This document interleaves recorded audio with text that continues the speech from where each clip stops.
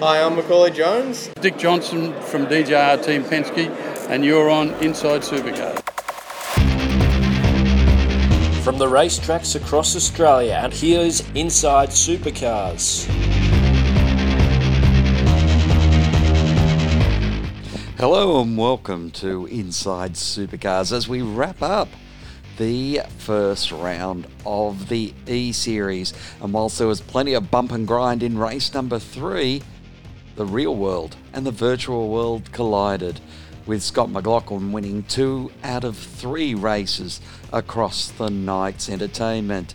It also saw Mustang dominating, winning all 3 races.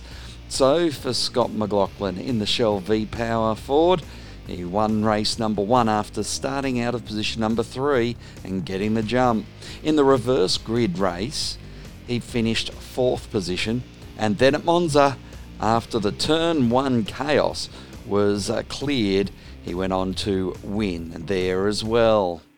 In race 2, the winner was, after a bump and run across the line, Anton De Pasquale, but he was given the first serious penalty of the BPE series, which then turned the race win over to the man who led a lot of the race in Jack Le Brocq. So the Mustang getting that second race win on the overturn, or the penalty, to the Holden driver, the Penrite Holden driver of Anton De Pasquale.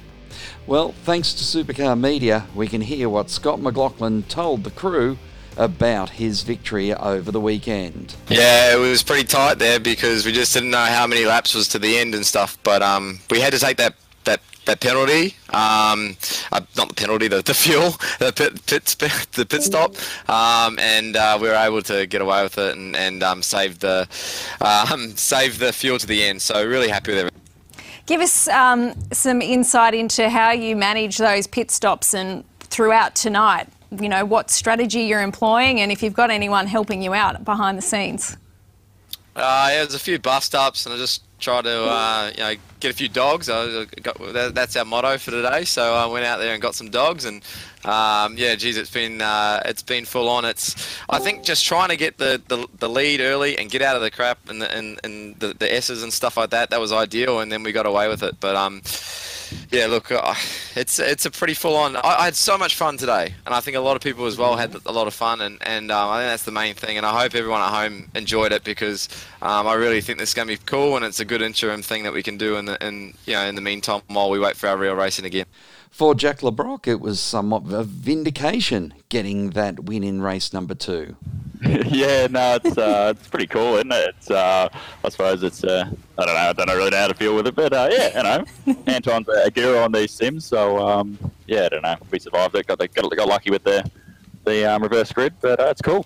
How much of this gaming do you do? Do you spend much time in the sim before we head to places like Phillip Island and those other circuits in Australia? No, this is pretty new for me. I literally had this thing rock up about all of 9 or 10 days ago, so I'm learning a lot every time I get in this thing, but it's pretty cool. I'm loving it. I can see why a lot of these guys use them, and it's great fun at the same time. Again, thanks to Supercars Media for the audio there. So recapping the results after race 1, it was Scott McLaughlin in a Shell V-Power 1-2 with Fabian Coulthard and Cam Waters rounding out an all-Mustang podium.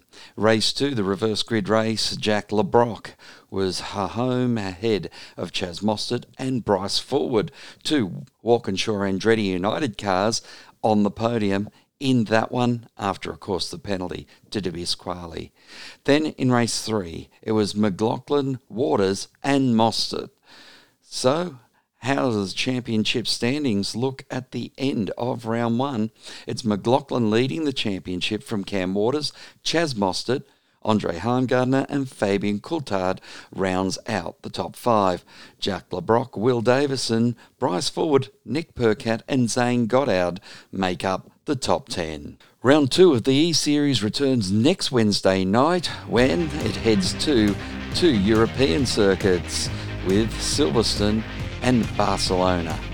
It should be another interesting broadcast, of course, across Fox Sports, KO, over in New Zealand, 10 Play, Twitch and a a whole bunch more of the social media outlets, including Supercars Facebook pages. And don't forget to join us again tomorrow on Inside Supercars, where Macaulay Jones gives us his thought of the week. Until then, keep smiling and bye for now. Inside Supercars is produced by Thunder Media. Tune in next time for more, or lock in the podcast on your iTunes or mobile device. Search Inside Supercars. The views expressed on Inside Supercars, including the panellists and guests, do not reflect the views of the network, Thunder Media or Sport Radio. Any publication or rebroadcast of the show without the expressed written permission of Thunder Media is strictly prohibited.